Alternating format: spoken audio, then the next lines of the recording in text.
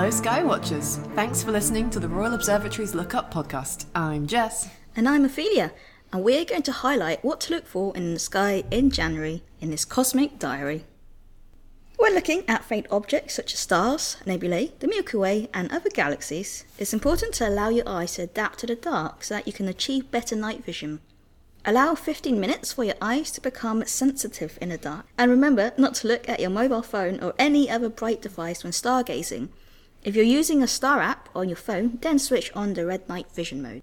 So if you're out to watch some fireworks on New Year's Eve, why not also look up and see if you can spot some classic winter asterisms? On the 31st of December on New Year's Eve, or on the 1st of January, or throughout the month, if you look south, you should be able to spot the winter triangle or the winter hexagon. The winter triangle is made up of Betelgeuse in Orion, Sirius in Canis Major, and Procyon in Canis Minor, making a neat and almost perfect equilateral triangle in the sky. All these three stars are bright, meaning this is easy to spot even in a light polluted area. If you wanted to extend the geometry theme further, you could also find the 6 bright stars from 6 different constellations that make up the winter hexagon instead. These stars in this asterism are Sirius and Procyon, along with Rigel in Orion, Aldebaran in Taurus, Capella in Auriga, and Pollux in Gemini. Amongst these stars, Rigel, as a blue supergiant, and Aldebaran, as a red giant, will be differentiated by their colours. So let your eyes adjust to the darkness, have a careful look, and see if you can appreciate the bluish colour of Rigel compared to the red-orange of Aldebaran. It continues to be a great time of year for planet hunting. If you missed the lunar occultations in December, we have another one on the 1st of January, with Uranus once again appearing to pass behind the moon's face. Here in Greenwich, the moon will just brush past Uranus, but further north in the UK, you'll see either a grazing occultation or a full occultation with the lunar disk entirely blocking the planet. Depending on your location within the UK, your view and the exact timings of the event will vary. For example, if you live in Manchester or anywhere in the UK with a similar latitude, Uranus will start to disappear around 22:29 and reappear at 23:01. Uranus will of course keep on orbiting the Sun in its usual 84-year trek, but if you want to track it throughout the month towards the end of January, it will appear to reverse its direction across the sky. Uranus has been in retrograde, but from the 20th of January will move to prograde motion once again. This is because the Earth completes an orbit of the Sun much more quickly than Uranus. We effectively overtake Uranus, and so it sometimes looks like it's moving backwards when it definitely isn't. Mars reached opposition on the 8th of December and will now be fading throughout the month, but still visible in the sky and a lovely target for observation. And finally, the Earth itself will reach perihelion, its closest point to the Sun in its orbit, on the 4th of January. On this date, it will only be about 147 million kilometers away from the Sun. It won't make a difference to our weather, but maybe the thought of our star close at hand will keep you warm while stargazing during the cold January nights. Of course, if you're in the southern hemisphere, you'll be enjoying the summer weather. One summer constellation you could focus on this month is Canis Major, the Great Dog. The brightest star in Canis Major, and in fact the brightest star in the whole night sky, is Sirius. Sirius appears bright as it's fairly close to the Earth, only around 8.5 light years away. Throughout the summer, Canis Major will be high in the night sky for the southern hemisphere viewers. If you want more of a challenge than finding Sirius, try looking for M41, also known as the Little Beehive Cluster. This is found within this constellation. If you've found Sirius, look 4 degrees south to spot this beautiful collection of young stars which contains around 100 members and covers an area of the sky about the size of the full moon. Keen sky watchers might remember the appearance of Comet Neowise in our skies back in the summer of 2020. There's a possibility of another comet appearance this January, with the somewhat less catchily named C2022 E3 ZTF approaching us this month. This comet was discovered in March 2022 and will be at its closest approach to the Sun on the 12th of January, and then at its closest approach to the Earth on the 1st of February. This probably won't be as impressive as Comet Neowise, and you'll need a dark sky to spot it with an expected maximum magnitude of around +6. However, comet viewing can be unpredictable, so keep your eyes peeled. As this is a long period comet with a 50,000 year orbit, this is probably your only chance. The Quadrantids meteor shower extends from the 28th of December up until the 12th of January, but it peaks on the night of the 3rd and 4th of January. It can be a fantastic firework display of its own, with showers sometimes peaking at 110 meteors per hour. The Quadrantids are also unusual for a number of reasons. Meteor showers are usually named after the area of sky they appear to originate from. For example, the Leonids originate in Leo, the Orionids in Orion, etc. The Quadrantids are named after the Quadrans Muralis, which was a constellation that no longer exists. Quadrans Muralis is Latin for mural quadrant. It was first described in 1795, but then omitted from the official list of constellations that was set by the International Astronomical Union in the 1920s. So nowadays, if you want to find the origin of the Quadrantids, you'll have to look within the constellation of Bootes, not too far from the Big Dipper. This shower is not only interesting in being named after a now non-existent constellation, but the origin of the shower is also unusual. Most meteor showers are caused by comet debris, but it's been suggested that this shower actually comes from an asteroid called 2003 EH1. Meteors happen as the Earth encounters a stream of particles, which then heat up and glow as they speed through our atmosphere.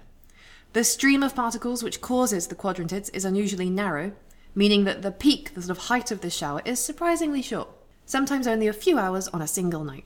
So this fact, combined with the light from the waning gibbous moon on the 3rd of January, means it's going to be difficult to spot these shooting stars. If you do see any, let us know. And as always, if you take any pictures of the night sky, you can share them with us on Twitter at RAG Astronomers. You may also want to check out our Night Sky Highlights blog on our website rmg.co.uk. But now it's time for our cosmic news.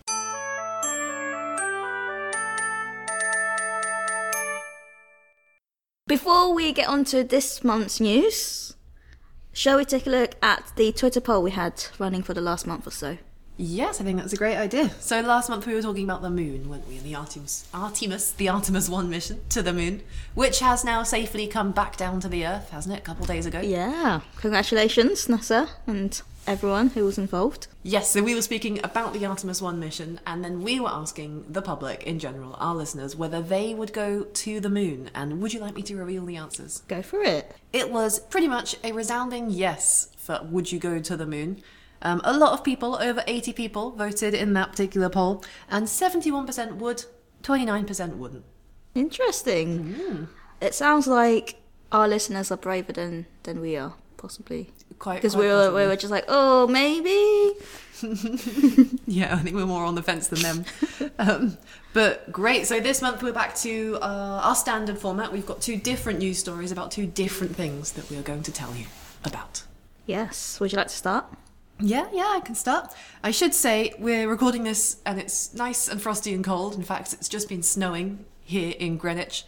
So you might hear the fact that we're wearing our coats and you might hear the crack of our heating warming up. But we are indoors. Well, I think the two things we're going to talk about are colder than it is here in Greenwich, if that's possible. Nice link, yeah. Even colder than Greenwich Park. So I wanted to start with some news about Mars. So Mars is quite often in the news. It's a very exciting planet. So we recently had our Christmas lecture here at the observatory, and we had Professor Sanjeev Gupta talking all about Mars, which was super exciting. He was mainly talking about the Curiosity and Perseverance missions, which he is a part of. But I want to talk about something else, and that is data collected by InSight. Have you heard of InSight? Yes, actually, my name is somewhere on the InSight lander. Is it? No. Yeah, before they launched, they asked people to get a ticket, and I think it's like stored in its memory or somewhere or something. So yeah, my name is on Mars. That's amazing. I want my name to be on Mars. Next time, let me know. So yeah, InSight launched back in 2018. It landed on Mars in November 2018. It's not a rover. It hasn't got wheels. It's a lander. So it's just sitting on the surface of Mars. But it's not just sitting. It is doing science on Mars. One of its main instruments is a seismometer. So it's measuring shockwaves on the surface of Mars. Interestingly, the rover, the sort of instrument was on the lander, and it had a little robotic arm which picked it up and then very gently placed it down on the surface. Nice. And apparently that was the first time that had ever been done on another planet. They were also attempting to put a heat probe down into the surface, into the soil. Apparently up to 5 meters down they were going to go with this probe. But the surface where they landed wasn't as they expected, and it didn't go as far. Okay. But the shockwave measuring is working. So they were trying to measure shockwaves on Mars to learn more about the interior of the planet. InSight, if you want to know, stands for Interior Exploration Using Seismic Investigations, Geodesy and Heat Transport. So is it measuring Marsquakes, essentially? That is right, earthquakes, but on Mars, so Marsquakes. A paper came out recently where they have linked a Marsquake that was measured by InSight, recorded by InSight, to a meteorite impact, to a couple of different meteorite impacts, which is super cool. And that's the first time they've managed to do that. And what they also did, first time this has managed to be done, to be achieved, is alongside InSight, which is the lander, and the 2 active rovers on Mars from NASA, and the Chinese Space Agency's active rover on Mars, we have orbiters going around Mars as well. We have satellites in orbit. One of those being the Mars Reconnaissance Orbiter. InSight measured these shockwaves, and then the satellite went round the planet, as it's doing anyway, but it found the impact craters. So it found the fresh impact craters that we have the recorded waves of. So the 2 bits of data have been linked, which is super cool. They're the biggest impact craters we have seen freshly on Mars. So they're big, over 130 meters across, these impact craters, about 20 meters deep. And they were really far away from InSight, from the lander. So one of them was around 3,000 kilometers away. One of them was over 7,000 kilometers away. So around the planet, this crater, this meteorite, this piece of rock, hit Mars. And the shockwave travelled through the crust of Mars, through the surface, and then was measured by InSight. Oh, cool. I think that's cool. So did these meteorite impacts kind of make Mars ring like a bell? Cause it to vibrate? And then InSight measured the vibrations through the crust? Yeah, I think that's a very nice analogy. Cool. I would say so, yeah. So they're the biggest sort of impacts that it's measured so far. And it's almost sort of surprising that it's taken this long, because Mars has a very, very thin atmosphere compared to Earth, which means meteorites don't burn up in the atmosphere as often as they do here. So the meteorites that caused these craters, meteoroids, I guess, at that point, these bits of rock were between 5 and 10 meters across, maybe. We haven't observed the rocks themselves. We only observed it once it had happened. That size on Earth would probably burn up in the atmosphere, so we wouldn't experience a crater with something like that. But because Mars's atmosphere is so thin, it should get hit by more lumps of rock, so we should record these. And it's lucky that this happened now, because InSight is on its last legs. So we've been going for about 4 years, this lander, but it's covered in dust. If you see photos of it, because it's taken selfies of itself between the start and now, it's looking really quite battered. And that dust is covering the solar panels, and so it's getting less and less power. Yeah. We've had that problem before, haven't we, with rovers, other rovers in the past. Opportunity? Yep. Yeah, poor old Opportunity. Covered in dust, and then died. Do you want to know why we look at Marsquakes? Yes, go. So we are looking at Marsquakes to learn about the structure of Mars, the interior structure of Mars. I feel like it's something we take for granted about the Earth, is that you're taught about where the Earth's core is, and then the Earth's mantle, and then the Earth's crust, and what they're made of, and how thick they are. Right. But we've never been to the Earth's core, right? We've never been down into the mantle. We've never cut through the Earth like you see in those diagrams in textbooks. We haven't cut it like a cake. We have not done a slice like a cake, no. I actually looked it up out of interest, and the deepest sort of commercial mine runs to maybe 3 or 4 kilometres. So the deepest hole that we've drilled, ever, was back, it was a while back, it was in the 90s or 80s, and it was about 12 kilometres deep, which is very, very far for a hole into the Earth, but to get to the core, to get to the centre, you'd have to go over 6,000 kilometres down. Okay, that's, quite a big difference. So the only reason we know about the interior structure of the Earth is from measuring earthquakes here on Earth and from measuring shock waves. Because the speed, the velocity at which a wave travels through a surface, through a material, will depend on the properties of that material. So by studying earthquakes, either real ones or artificial ones on the Earth, you can learn about the density of different materials on the Earth and the types of layers we have, effectively. How do you get an artificial earthquake? You do a big explosion. Okay. Yeah, a safe, controlled explosion somewhere far away, and then you watch it travel. So that's what we're doing on Mars now. We can't slice into Mars like a cake, even though it's smaller than the Earth. So instead we have to measure Marsquakes. So these impacts being quite far away, thousands of kilometers away from InSight, is actually quite useful because the wave has traveled 7,000 kilometers through the crust of Mars. And so you can learn about a larger sort of area of the surface of Mars, effectively, of the crust. Did they see the impact? We didn't see the impact, we just saw the crater. Yeah, we didn't see the impact itself. I guess Mars is under constant surveillance because we've always got a satellite in orbit looking at it, but it's not looking at the entire surface all the time. So we didn't happen to catch the moment the rock came through the atmosphere, but we have found the craters. The craters have also unveiled ice. So if you look at the pictures, there's some shiny bits in the crater, and that's subsurface ice that's been like brought up by the force of the impact, and that's also the lowest sort of latitude closest to the equator that we have found direct evidence of ice on Mars. We know there's ice on Mars, but it's the lowest we found it. So lots of reasons why it's a cool finding. Great. I know InSight has measured Mars quakes before. Why is this sort of important or unique compared to those other measurements InSight has taken? The other Mars quakes were much smaller and much closer to InSight, not as distant as this one. And this is the first one from a meteorite impact which has travelled directly through the surface of Mars and not through the interior. Oh, okay. So you're learning more about the outer layers of the surface of Mars rather than the inner bits. So they're not the only meteorite impacts we've recorded on Mars. A few smaller ones have been found as well. A paper was brought out about those recently as well. And now that we have this data on these impacts, and it's so definitely linked to an impact, right? Because we have the exact time it happened, and then we have this big fresh crater in the right direction, so we know it was an impact. We can go back through InSight's data, sort of comb through the years of data, and hopefully maybe find some more. And it's quite, because like we said, Earth's atmosphere is very thick, so we're not going to get impacts like this. So this isn't science we can do on Earth. Longer term, it'll help us learn more about the planet, and by learning more about the interior of a planet, you can learn about the formation of the planet and why it's cooled, and maybe help solve some mysteries about Mars as well. Ooh. What I want to know. So, because what I did before coming back to the observatory was look at the northern lights on other planets. And one of the things that you'll need is a magnetic field, global magnetic field, and Mars doesn't have that. So do you think InSight can help us maybe figure out why it doesn't have a global magnetic field anymore? Maybe, because to have a global magnetic field, you need something to generate that field, right? Which in a rocky planet would be your mantle, would be the liquid going around the core of the planet, the liquid rock. We assume that Mars has cooled down enough that it's not generating that field anymore. Yeah. But there's things we can find out. Are you hoping for northern lights on Mars? Well, Mars has localized northern lights. So it doesn't have a global magnetic field, but it did in the past, and some of that magnetism is kind of locked away in the rocks. So it's got some patchy bits. Yeah, it's got some patchy bits. And a few different spacecraft have seen the aurora on Mars.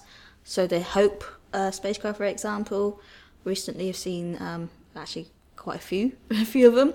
And they mostly give out ultraviolet light, so not light that we can see, unfortunately.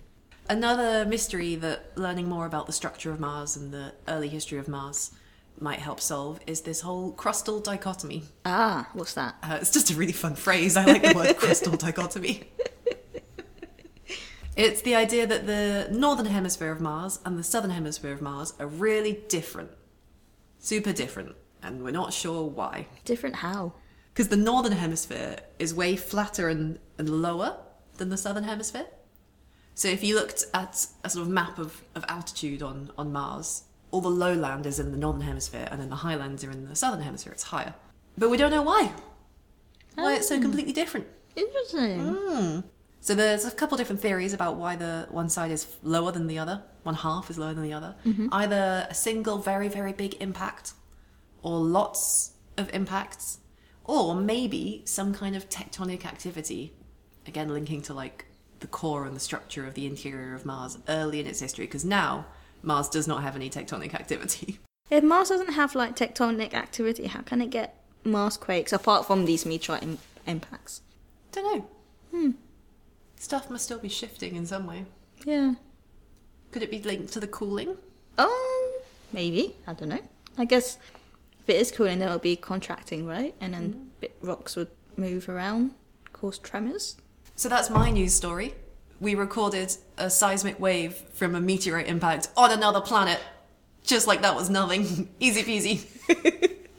I feel like the scientists and engineers who spent all their time on it probably wouldn't say easy peasy. But Did they say when that actually happened? Because the paper came out recently, but when did the meteorite impact actually happen? there has been a couple. So the one 7,000 kilometers away, hit on September the 18th, 2021. And then the one 3,000 kilometers away from InSight hit on December the 24th, so Christmas Eve, 2021. But yeah, and then it took a while to link it up with the data from the photos of the craters, and then obviously a while for the science and the analysis to occur as well. A whole year. A whole year. And then in May of this year, the biggest Marsquake recorded so far, like ever, on Mars happened. It was a magnitude 5, which I think is fairly big. So that's still being analysed, that data, but that's pretty cool as well. It's great that, InSight has got so little time left. In November of this year, NASA said in the next few weeks. So it's really reaching next the few end. weeks, wow. It's not alive, but it is sad when it dies. Yes. Yeah. Yes. I mean, I remember when Opportunity stopped working. And Cassini as well. Talking about Cassini. Such a dramatic death as well. Oh, God. Plunging into Saturn. Talking about Saturn and Cassini. Yes. Go ahead. Well, I wanted to talk about possibly my favourite thing in the whole universe. If I could go to any place, it would be this place. What place? Titan. Titan! I love Titan. It's my favourite moon. So what's your news story on Titan? 2 things, actually. So firstly, Titan. Why do we like Titan so much? So many reasons. It's the biggest moon of Saturn. Yeah. That's not particularly special. Anything could be the biggest moon of Saturn. It's the biggest moon of Saturn. It also has a dense atmosphere and liquid on its surface. And it's the only moon and the only place we have found in the whole solar system to have stable bodies of liquid on the surface. Yeah. Which is wild. But also, I mean, not only is it the biggest moon around Saturn, it's planet-sized as well. It's about the same size as Mercury. So it could be a planet. It could, if only it wasn't orbiting around Saturn. Because it's so far away from the sun, these bodies of liquid on its surface aren't water. It's mostly liquid methane and ethane. So hydrocarbons. The temperature, average temperature on Titan is about minus 180 degrees Celsius. Oh, you're right. That is colder than Greenwich Park. Just about. So, How do we know this about Titan? How do we know? Yeah. We sent something there, right? We did. We did. Cassini actually brought a little probe called Huygens. And Huygens was released from Cassini in late 2004. And it landed on Titan. So that's the furthest thing we've ever sent to land on a different place. I hadn't thought about that. That makes sense. Yeah. We've not really explored Uranus and Neptune in the same way at all. No, not yet. Amazing. Not yet. Huygens, as it fell through the air, took lots of measurements, such as, what the atmosphere is made of, recorded the sound of the winds, and it landed in what looked like a dried up riverbed. So it saw lots of pebbles and rocks, and they're rounded. So some kind of erosion must have happened to make them that round. We know that from Huygens and from Cassini and observations that the atmosphere is quite active. So there are quite complex weather patterns on Titan. And just like the Earth, actually, Titan has seasons. And so these weather patterns change with the seasons. It's the only other place, apart from the Earth, that we know of that has rain. We think the raindrops that fall on Titan can get quite big. So imagine big splashes of ethane and methane falling on the ground. Would be picturesque. I'm not sure it would be good for you to stand out in the methane and ethane rain. No, probably not. No. Because it's smaller than the Earth, it's also got less gravity, effectively, Yeah. right? So these drops would be falling slowly. Slowly as well. Massive, slow falling drops. It would be so exciting to see. Yeah. Yeah. So why has Titan been in the news recently? Because that was back in 2004. So JWST recently observed Titan and took some really incredible images, actually. So one of my favourite things is when we discuss photographs over this Yes. non-visual medium. What did it look like when JWST looked at it? Describe it to me. JWST actually saw the methane sea called Kraken Mare. Very cool name for a sea. Yeah. And also saw dark sand dunes, and saw clouds as well, sort of shrouding parts of Titan's northern hemisphere.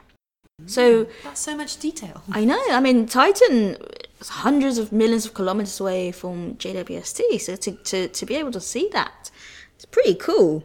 But not only that, astronomers also used the Keck Observatory in Hawaii to look at Titan 2. So just a few days after the JWST observation.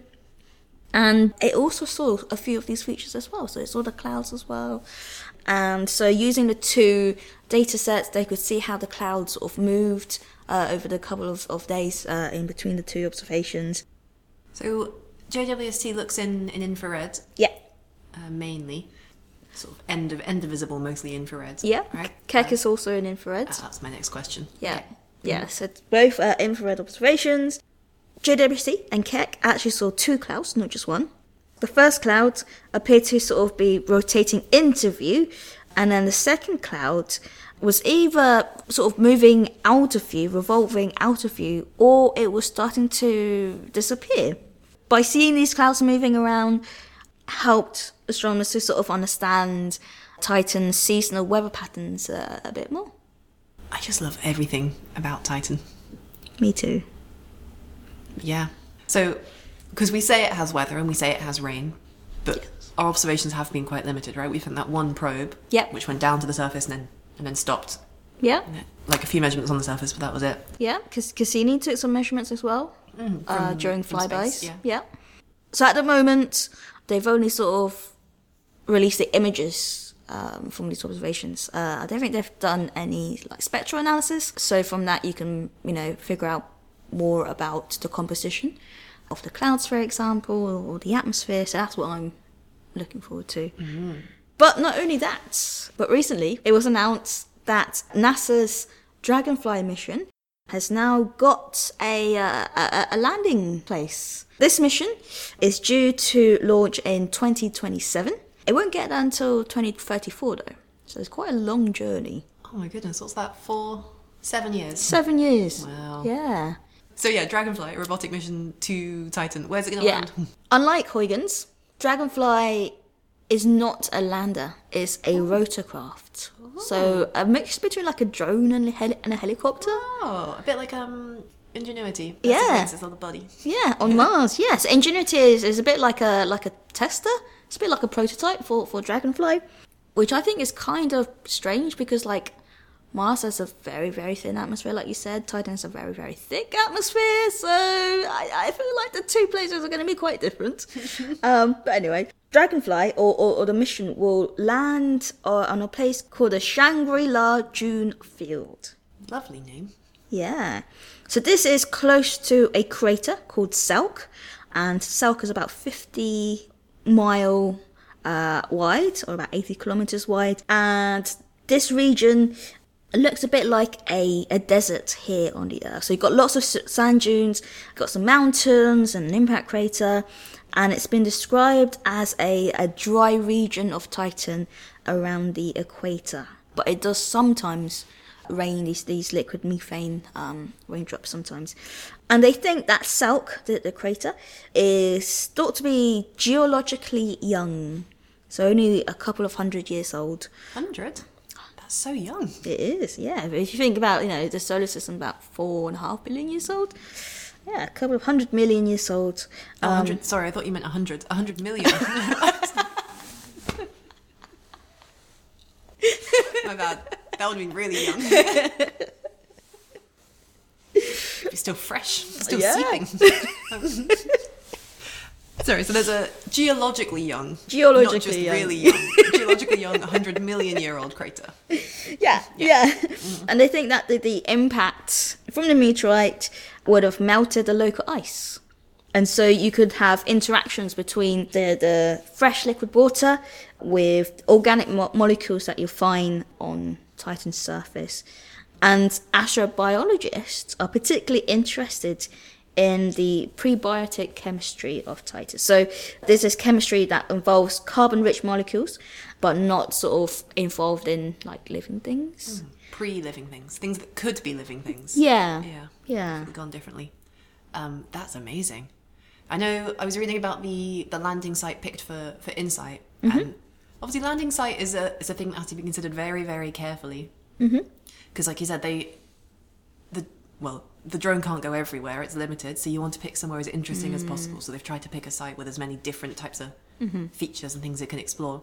But also it has to be a safe site, because what if you go there and then you immediately break the drone? And you have to spend another 7 years sending another drone. I know with InSight, they picked somewhere near the equator because they wanted as much solar power as possible. That makes sense. And they wanted somewhere as flat as possible for that one, because it's like delicate Yeah. experiments. But for this, I guess, I don't know how, if we know enough, I probably don't know enough about the weather to think about sort of stable weather patterns or stable wind turbulence. Because what if we blow the drone away? I know, yeah. Who knows? I don't know. But it will have, a parachute to slow its descent. But if you think about it, so because Titan has such a thick atmosphere, it's got all these clouds. It can't actually see through all of that atmosphere. So Titan just looks like an orange ball most of the time. You have to use like special cameras and special techniques to see through it. And yeah, imagine trying to land something and you can't see the surface at all. That's a good point. Because for InSight, the Mars Reconnaissance Orbiter, the satellite, spent ages taking incredibly high definition detailed photos of the landing site to plan everything out. Yeah. Even with the moon landings, you could look at the moon first and plan out roughly what you were going to land on. Because you can't make decisions on the fly because of the time delay. How are they going to pick a landing site within that plane? Well, the advantage that Dragonfly has over something like InSight or even rovers like Curiosity and Perseverance is that it can fly. It can travel big distances.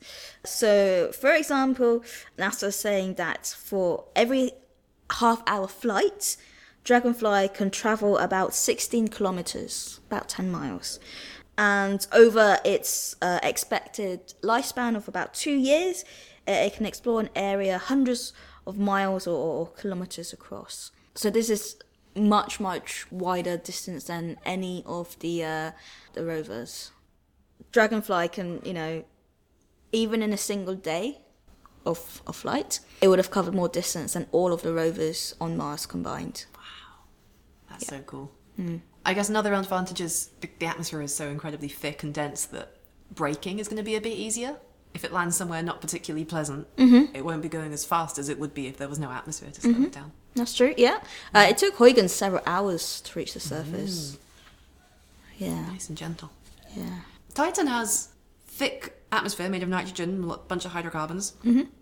Surface with liquid hydrocarbons. Frozen water ice. Potential liquid water ocean. Rocky crust interior. It's got so many layers. Like an onion. I was going to say like ogres. Do you have any final cool facts about Titan that you want to tell us? So Cassini took several pictures of the proposed landing site. And because Cassini flew over this region over different angles, you can actually calculate like how deep the crater is and how tall the sand dunes are as well. They have a 3D map. Yeah. How high is the rim of the crater? It's about 200 meters tall in some parts, and the tallest bit is about 600 meters. So that's higher than some people expected, meaning that it's less eroded than they thought. So maybe weathering isn't such a big deal over there on Titan, even though it's got weather and wind and rain and stuff. Interesting. I mean, I guess so. The rain doesn't. It's not as frequent as it is here on Earth, so it can be decades until it actually rains.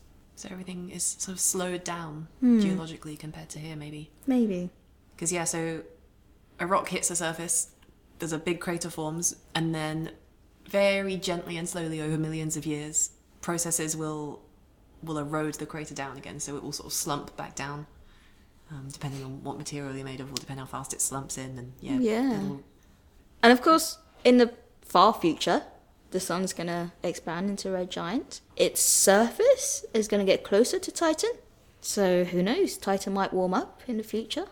It might become Earth-like.